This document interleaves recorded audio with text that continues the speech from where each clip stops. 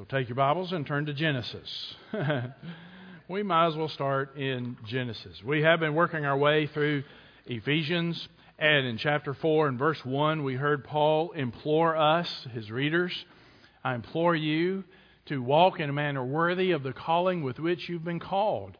We are called to salvation. We are called to a holy and blameless life. So walk in a manner worthy of that calling. Live accordingly. And we've been talking about that worthy walk. Paul showed us what that worthy walk looks like in church. We talked about the worthy walk at large, wherever you go. We talked about the worthy walk in wisdom, the worthy walk in spirit, in the Spirit. And now we're going to be looking at the worthy walk at home. Paul is going to take us into our homes, our family life, as he deals with marriage and parenting. So at this juncture in Ephesians, as we begin to talk about marriage and parenting, I thought we'd kind of do a little Blue Blaze side trail for a little bit and do a short mini-series, a series within a series about the family. So just a short series on the family. We have Father's Day coming right up, so it's just an opportune time as Paul's going to help us as we talk about the worthy walk at home, in our marriage, and with our children. But today we're going to back up a little bit and let's take the broader view of marriage, biblical marriage, God's plan for marriage. So we're going to kind of take the bird's eye view from 30,000 feet, if you will. And then next week we'll zero in and we'll spend more time in Ephesians 5 and start looking at that text in its context. So this morning, let's back up in a broader sense as we look at marriage in general. So many times we bring unnecessary pain and grief and heartache and frustration into our lives because we think we might know better than God. And we hurt ourselves. We shoot ourselves in the foot. We bring so much unnecessary pain and grief into our lives when we say, I know the Bible says this, but I just think. Well, I know God says, but I believe. And we think we might know better, and we want to do life our way or the world's way instead of God's way, and it never turns out. It always is a mess. And so the challenge this morning is to receive with meekness the engrafted word which is able to save our souls. God created us. He is our creator. He created us male and female. We're going to see it in just a moment. He created marriage. It was His idea. And it just makes sense that the Creator would know how marriage should work. Men and women are different. We'll see that too. We are different. Marriage is His plan. Well, maybe, just maybe, the Creator, the all-knowing, He knows how we ought to do this. So let's set aside everything we hear from the world and what we might think, what we might prefer, and let's see, what does God say about this thing called marriage? So again, this morning, we're going to see it from 30,000 feet, and then next week we'll zero in on Ephesians 5 as we look at husbands and wives and the worthy walk at home. So if you have your bulletin, there's a listening guide on the back. So we're going to start, first of all, with the purpose of marriage. And the Bible gives us 4 specific rationales for marriage, 4 biblical purposes for marriage. Let's take a look. 1 is to complement male and female. To complement male and female. We go back to the garden. In the garden, before there was sin, before death, before corruption, before everything got messed up, when everything was pristine, here's what happened. And in Genesis chapter 2 and verse 18. Then the Lord God said, "It is not good for the man to be alone." That would be Adam, the first man. "It's not good for man to be alone. I will make him a helper suitable for him." A helper, a helpmeet, suitable or corresponding to him. "Out of the ground the Lord God formed every beast of the field and every bird of the sky, brought them to the man to see what he would call them. Whatever the man called a living creature, that was its name. The man gave names to all the cattle, to the birds of the sky, to every beast of the field. But for Adam there was not found a helper suitable for him," corresponding to him. "So the Lord God caused a deep sleep to fall upon the man, and he slept. Then he took one of his ribs and closed up the flesh at that place. The Lord God fashioned into a woman the rib which he had taken from the man and brought her to the man. The man said, 'This is now bone of my bones and flesh of my flesh. She shall be called woman, because she was taken out of man. For this reason, a man shall leave his father and his mother, and be joined to his wife, and they shall become one flesh. And the man and his wife were both naked, and were not ashamed. So here in the creation account, where everything was pristine and perfect, unsoiled by sin, God said there's a problem. In this world of goodness, there's a problem. It's not good for the man to be alone. And so He created woman. And in the very passage where He tells us how He created the woman, He gives us the purpose. And the purpose was so that for this reason a man shall leave his father and mother, be joined to his wife, and they shall become one flesh. So woman and the marriage relationship is God's solution to the problem. It's not good for the man to be alone. So what we have is this complementing of male and female. The purpose of marriage is not companionship. Many times that's kind of what we think. Well, I want to get married because I don't want to be alone. I want to get married so I'll have a companion. Companionship is not a purpose of marriage. It is a benefit of marriage. It's an important part of marriage, but it's not a purpose. What we see here is a complementing companionship, or a complementing between the male and female. God created us male and female. There it is. We all knew that. That was common sense until about 5 years ago, maybe 3 years ago, maybe 2 weeks ago. But now, never mind. God created us male and female. Now I got a news flash for you. Men and women are different. Okay, did you know that? Whew. Men and women are different. We'll look at some of those differences next week, gender differences. But men and women are different. But God, in His divine creative genius, made us different so that He might make us one. The woman was a helper corresponding to the man, suitable for the man. We are different. God made us different that He might make us one. So one of the purposes of marriage, back in the very beginning in Genesis 2, it's not good for the man to be alone. So God created a helpmeet corresponding to him, male, female, bring them together. We have a complement. Now, that's complement with an E, not with an I. Compliment with an I is, hey, nice haircut. I like your top. That's a pretty shirt. That's a compliment with an I. This is a complementing with an E, which means to make perfect, to fill out, to match rightly. That's the idea. So God uses marriage to bring man and woman together in a complementing relationship. So that's one purpose of marriage. That's all the way back in Genesis 2. Here's another purpose for marriage: to portray Christ and the church. Now let's go back to Ephesians. So let's go all the way back. This is where we kind of sort of started in Ephesians chapter 5. Now, last time we heard Paul talk about submission, and we talked about the Spirit-filled life. Don't be drunk with wine, that's self-destructive. Be filled with the Spirit. And we saw that one of the results of being filled with the Spirit is that we are subject to one another in the fear of Christ. That word subject, submit, means to voluntarily line up under, to arrange under. And that was groundbreaking. That's revolutionary. In the body of Christ, we voluntarily line up under someone else's authority in the body of Christ. Submit to one another in the fear of Christ. So here in the body of Christ, we're to submit to one another, not just under those who have authority, not just under those who hold an office, but we're to submit to one another in deference and love and humility. That's one of the evidences of being filled with the Spirit. We submit to one another in the fear of Christ. But now he takes that same word and he brings it into the marriage relationship. We'll get into more of this next time, but let's take a look. Here's our text. In verse 22, wives, be subject to your own husbands as to the Lord. Again, that's submit, voluntarily line up under. For the husband is the head of the wife, as Christ is the head of the church, he himself being the Savior of the body. I'm going to give you a heads up. He's comparing the husband-wife relationship to Christ and His relationship with His bride, the church. So here we have a husband and wife marriage, and then we have this mystical marriage of sorts between Christ, the bridegroom, and His bride, the church. So he compares them. And there are times in this text where you kind of lose track. Okay, now wait a minute. Is he still talking about married people, or is he talking about the church? I lost track. There's that kind of a comparison. So let's take a look. So the husband's the head of the wife as Christ is the head of the church, He Himself being the Savior of the body.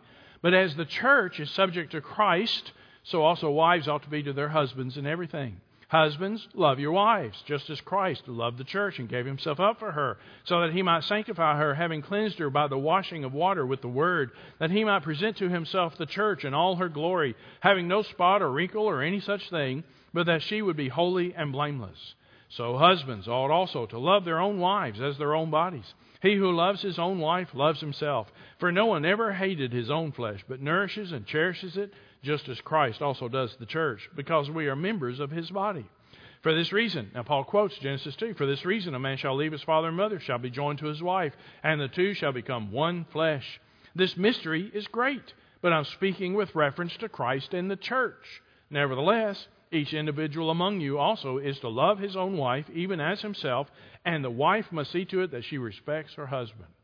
So there we have the husband-wife relationship portraying, reflecting Christ's relationship with His church. The husband is to treat his wife the way Christ treats His bride, the church. The wife is to respond to her husband the way the church is to respond to her groom, the Lord Jesus Christ. I got a question for you. What does your marriage portray about Christ and the church? Don't answer that. So portray Christ in the church. Here's another reason for marriage, or a purpose for marriage: to produce godly offspring. To produce godly offspring. And Malachi chapter 2, Malachi is the last book of the Old Testament. God has some complaints about His people, some of the things that they are doing. One of His complaints is that the men of Israel in Malachi's day were dealing treacherously with their wives. They were divorcing their wives at will and just moving on to greener pastures, if you will. They were not dealing faithfully with their wives. And so He says this in Malachi chapter 2, verse 13. This is another thing you do. You cover the altar of the Lord with tears, weeping and groaning, because He no longer regards the offering or accepts it with favor from your hand. Yet you say, for what reason? So God's not answering the prayers. He does not accept their worship. Why? What's going on, Lord? Because the Lord has been a witness between you and the wife of your youth, against whom you have dealt treacherously, though she is your companion and your wife by covenant. But not one has done so who has a remnant of the Spirit. And what did that one do while he was seeking a godly offspring? Take heed then to your spirit, and let no one deal treacherously against the wife of your youth. For I hate divorce, says the Lord, the God of Israel, and him who covers his garment with wrong, says the Lord of hosts.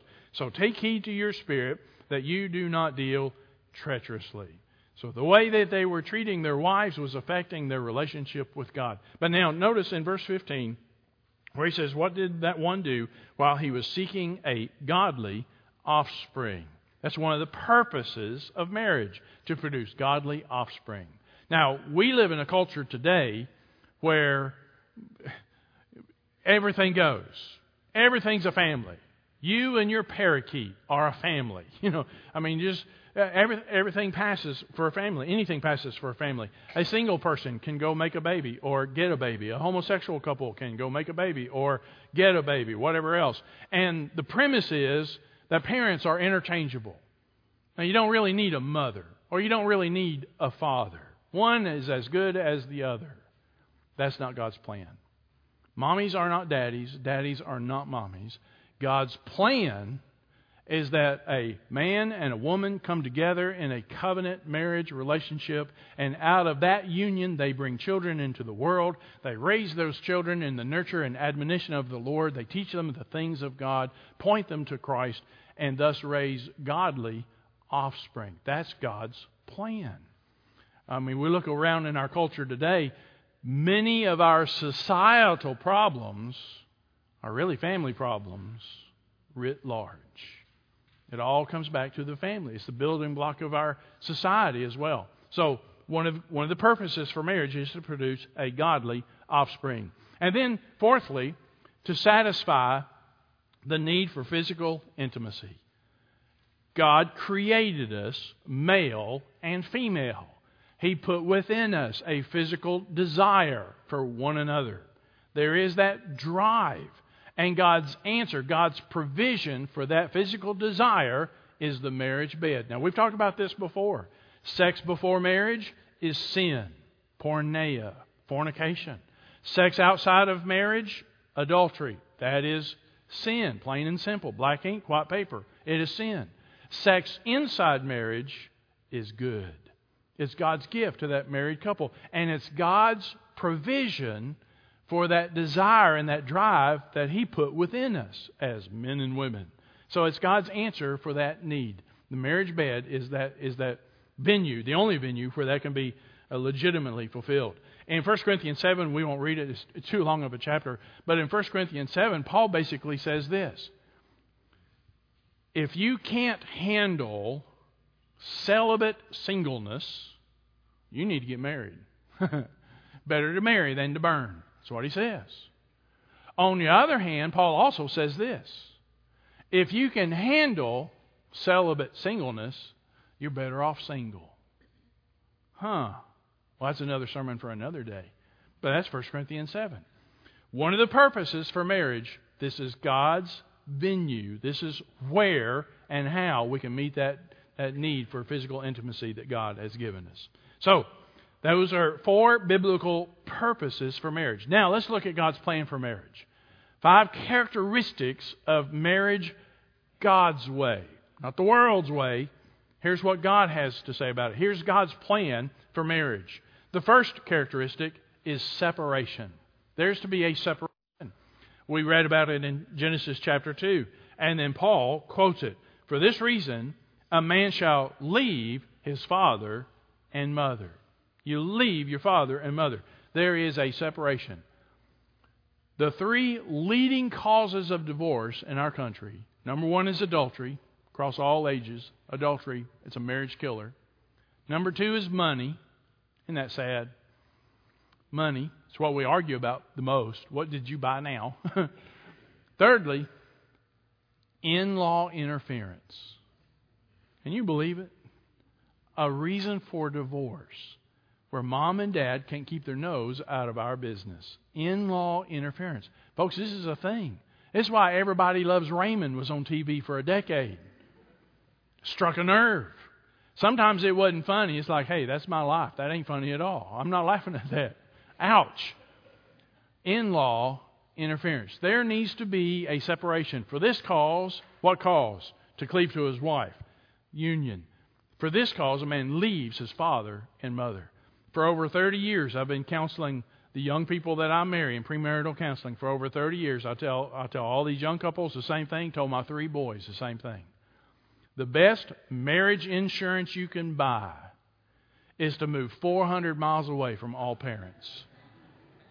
I'm serious as a heart attack.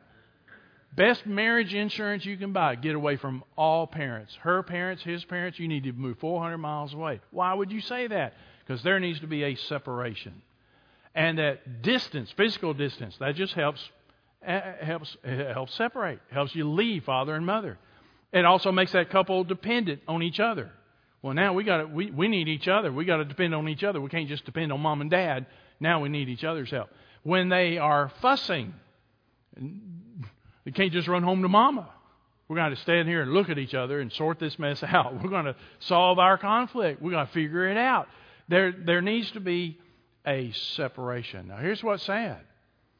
There are some men, I use the term man loosely, there are some men who don't want to leave home. Mama's boy. And he's still tied to mama's apron strings, and mama doesn't want to let him go. And that poor woman who marries a mama's boy, she's got a challenge on her hands. She's going to have trouble. Sometimes it's the woman. I have seen women who have straight up daddy issues. Her daddy is perfect. Her daddy does no wrong. And she compares her husband to her daddy, and it's never a favorable comparison. And that poor husband lives in the shadow of his father-in-law. You're going to have troubles. Now, there needs to be a separation. Now, I will say this. Now that I'm a grandfather, you need to move 400 miles away, but once you start making babies, there adjustments need to be made. 400 miles might be a little too far. Adjustments might need to be made. Bring them babies a little closer to grandma and grandpa. Well, there needs to be a separation. And when there's not, you're going to have trouble. It's one of the three leading causes of divorce. In-law interference. Isn't that a shame? Then unity. God's plan for marriage is unity. We go back to Genesis 2, Ephesians 5. For this reason, a man shall leave his father and mother, and shall be joined to his wife, and the two shall become one flesh. He cleaves to his wife. And the word cleave means to stick to be drawn together, stuck together. You're stuck with her. You're stuck with him now. You get married, you're stuck with each other. You're stuck to each other. There's a sticking. There is a cleaving. That's the whole idea. You become one flesh. There is an intimacy. And really, we could say a threefold intimacy. There is a social intimacy, a sexual intimacy, and a spiritual intimacy. This is the unity. The two become one flesh. There needs to be a social intimacy, social, intellectual, emotional. I hope you marry your best friend. Your spouse should be your best friend. That's ideal. That you enjoy being together. You enjoy talking to each other. You enjoy sharing things with each other. You enjoy doing things with each other. There's just, you enjoy each other. There is a social intimacy. Your spouse is your bestest friend. Then there is that sexual intimacy we've already talked about. God's answer for the desire that He put within us. Sex inside marriage is good. Listen, we didn't come up with this. God came up with this. It's His idea. And He gave it to us to draw us together. Sexual intimacy. And then there is spiritual intimacy. A husband and wife that love the Lord together. They have a shared commitment, a shared faith in the Lord Jesus Christ.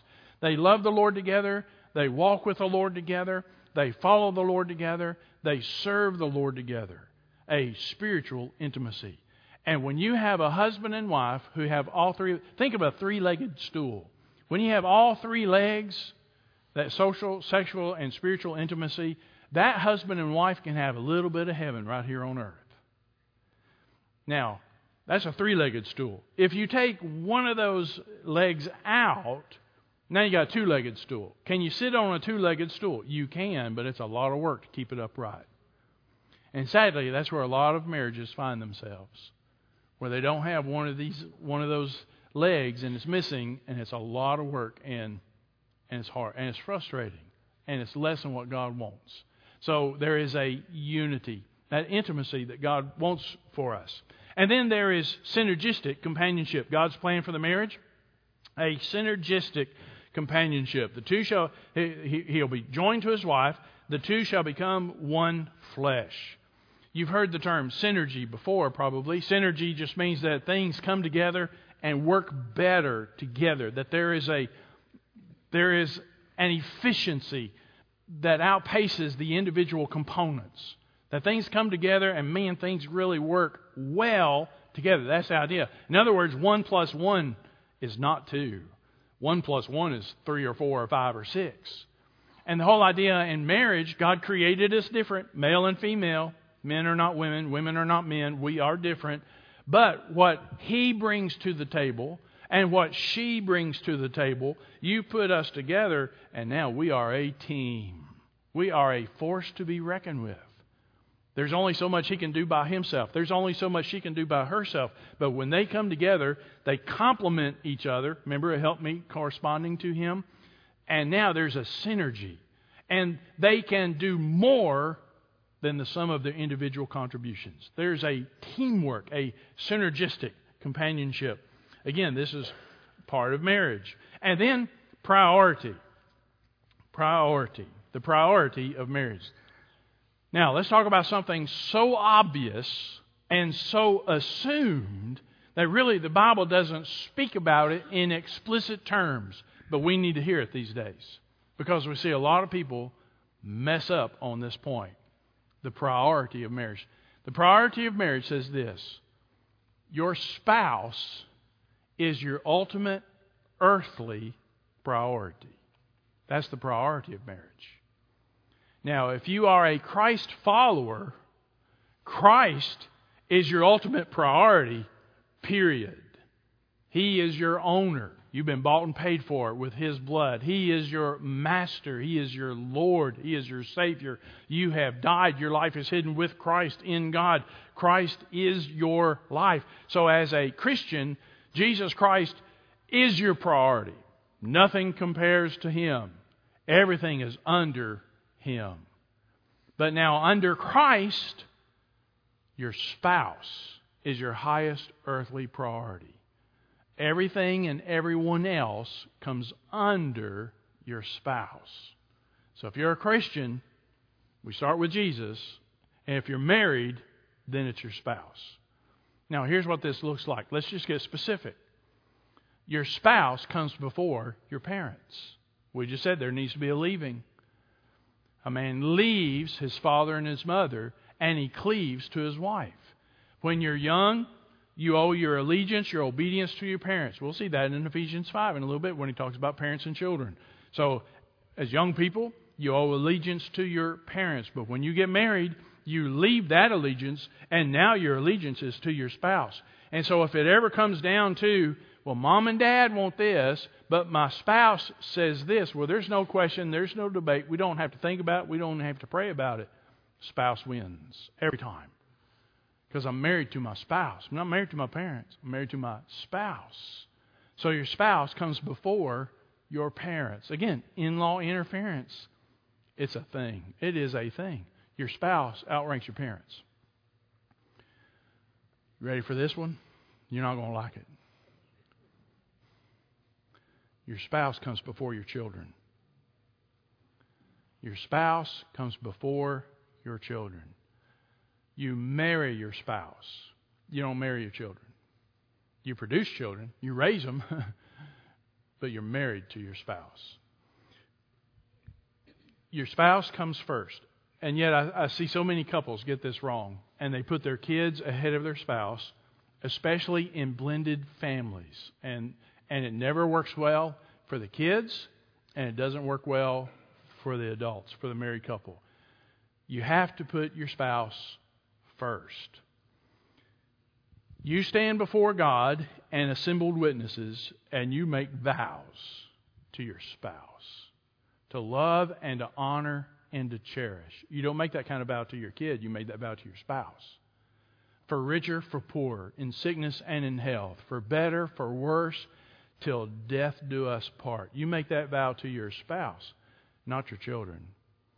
Jesus said, they are no longer two, man and wife. They're no longer two, but one flesh. What God has joined together, let not man put asunder. He said that about you and your spouse. He didn't say that about you and your children. Your spouse comes before your children. Now, your job is to raise those children in the nurture and admonition of the Lord. That's your job. We'll get to that in Ephesians 5. You raise them up in the nurture and admonition of the Lord. But the goal, the whole goal of parenting is to launch them. You raise them, and you can launch them to live their adult lives before the Lord. You do everything you can to point them to Christ, raise them in the nurture and admonition of the Lord, teach them the things of God. You try to raise them right, teach them right, point them to the Lord, and then you release them to go live their life, and they're accountable to the Lord. Now, if you have put your kids before your spouse, one day your kids are going to launch. They're going to grow up and go to college, or they're going to leave you and cleave to their spouse, and they're going to separate and get married to their spouse. And if you've been putting your kids ahead of your spouse, you're going to find yourself married to a stranger. We've been together now for the sake of the kids all this time, and now the kids are gone, and who are you? And I'm not sure I like the person you are anymore. And where are we? And right now there's an epidemic of empty nester divorces, where couples find themselves in this mess. They have put the kids first all these years, and now the kids are gone. Well, there's no reason for us to be together. And now couples who have been married for 20, 30 years getting divorced. This is part of it. And it especially happens in blended families. Blended families face a lot of challenges. But if you can't put your spouse ahead of your children, don't get married. Don't get married. Again, blended families face a lot of challenges, but this is one of them. Well, my kids come first. Well, then don't get married, because again, you're going to face all those problems again. So your spouse is your highest earthly priority. Well, your spouse comes before your parents. Your spouse comes before your kids. Your spouse comes before work. Your spouse comes before your work. Your highest earthly priority. If you need to quit your job and change jobs for the sake of your family, for the sake of your marriage, then you quit your job and change jobs. If you have to relocate and move away for the sake of your marriage, for the sake of your family, well, then you quit and you move away. If you have to get out of the army for the sake of your marriage and for the sake of your family, then you get out of the army. I've heard men say, well, I can always get another wife. I can't get another career. No, sir. You get another career. You keep your wife. Either way, it could be her too. He is more important than your career. Either way.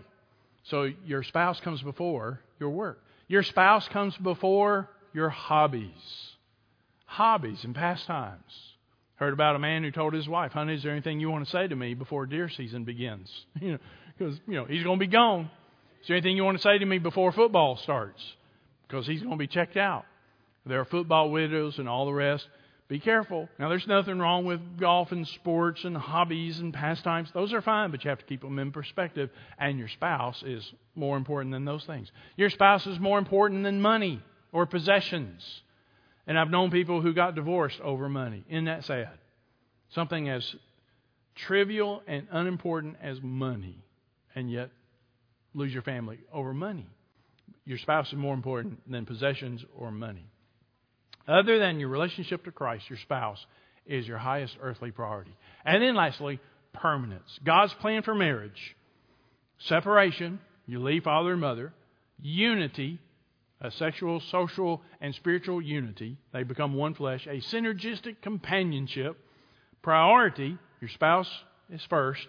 And then permanence. When answering a question about divorce, Jesus said this, have you not read that he who created them from the beginning made them male and female? And said, for this reason a man shall leave his father and mother and be joined to his wife, and the two shall become one flesh. So they are no longer two, but one flesh. What therefore God has joined together, let no man separate. What God has joined together, let no man separate. God's plan for marriage is permanence. That's his plan. One man, one woman for a lifetime. That's the plan. Now, divorce happens. We did a whole series of messages years ago on divorce and remarriage and what the Bible says about it. We're not going to re-preach all that this morning, but here's the short version. Divorce is about as old as marriage. As soon as there was marriage, it didn't take long, there were divorces. So divorce is about as old as marriage. Divorce is always the result of sin. Somebody has sinned along the way in some form or fashion. So divorce is always the result of sin. Divorce is devastating. It is not trivial. It is not simple. It is devastating. You talk to somebody who's gone through a divorce, they liken it to a death. In some ways, it's worse than a death. It is devastating. It's devastating for those who are getting divorced. It's devastating for their families. And it's devastating for the children. Oh, the kids will be fine. No, not so fine. It is devastating. This is why we read it. God hates divorce. It's not his plan. It's not how marriage is supposed to happen. But let me say this. If you have been through a divorce, understand God forgives. God heals. God redeems, and God restores, and there is life after divorce. That said, God's plan is permanence. One man, one woman for a lifetime. That's the plan. Well, we're going to stop there for this morning. Now, let me ask you, any of that kind of rub you the wrong way? Kind of bristle at it? Kind of make you a little bit uncomfortable? Well, you're going to hate next week then.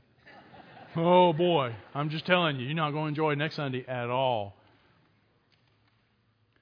If this bothers us It's an indication of how much we have been conformed to the world, and how we have listened to what the world says about marriage and all the rest.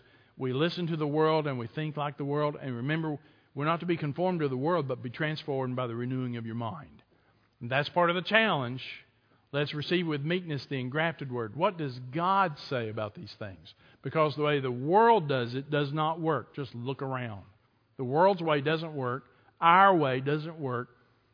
God's way is the best way. There is no way you can live God's way without God. It's been said the Christian life is not hard. It's impossible. And you can only live the Christian life in Christ, with Christ, through Christ. Christ lives it out through you. The only way you can do this, marriage God's way, the only way you can live the life God's way is in a vital relationship with the Lord Jesus Christ. So I need to ask you, do you have that relationship with Him? Do you know the Lord Jesus Christ? Have you been saved? Do you have a vital, dynamic, personal relationship with Him that shapes and defines your entire life? That's your greatest need. That's where this all starts. You start with Jesus. The Bible tells us all have sinned and fall short of the glory of God. Every last one of us. We are sinners. We are sinners by nature, and our sins have separated us from God. Our sins carry a death sentence. We are by nature children of wrath. We read that in Ephesians. The wrath of God abides upon us. We are condemned in our sins, but Jesus Christ gave His life on Calvary's cross to pay for your sins and mine. He paid the penalty. He died in our place. He was raised again. He's alive today, and He offers you the gift of eternal life, the forgiveness of sin, if you'll repent and believe on Him. It's God's gift. You don't earn it. You can't pay for it. You'll never deserve it. All you do is receive it by faith in Jesus Christ. You understand that you are a sinner. He is the Savior. He's the only Savior. He's your only hope. You know and believe that He died on the cross for you. He is alive today. And so you fall before Him and say, "Oh, Jesus, have mercy on me, a sinner. Forgive my sins. Save my soul. Take my life. I'm yours. Save me, dear Jesus." That's how you're saved. That's how you begin that vital relationship with Him. If you've never done that, or if you'd like to do that, or if you have questions about that, I invite you to come. In a moment, we're going to stand up and sing our hymn of decision. I'll be right here. Come to me and say, "Preacher, I have questions. Tell me more. I want to be saved. I need God." However you want to say it. We'd love to talk with you privately, pray with you if you'd like to, but you could leave here today a child of God. Say yes to Jesus Christ. If you're looking for a church home and God has brought you here, we'd love to have you. You could come and say, "I want to join the church." We'll take it from there. Or to be baptized. Or if you want to pray with somebody, we'd love to pray with you. But whatever God may be speaking to your heart this morning, we'll invite you to come. Let's pray together. Father in heaven, God, we thank You for Your word. God, thank You that You did not leave us to our own devices to try to sort out and figure out what marriage might be, should be, how it will work. And Lord, You've helped us. You've shown us the blueprint. You have given us the plan. We have Your word. God, thank You for this. God, forgive us when we think we might know better, when we might have a better way. Lord, we're always wrong. I pray that we would receive with meekness Your engrafted word. And let's do this the way You have planned it and designed it. God, I pray for the one who's never been saved and help them to see and hear and know they need Jesus Christ. They must be born again. Lord, bring them to the cross even now. Just take charge of this time of decision. We pray it in Jesus' name. Amen.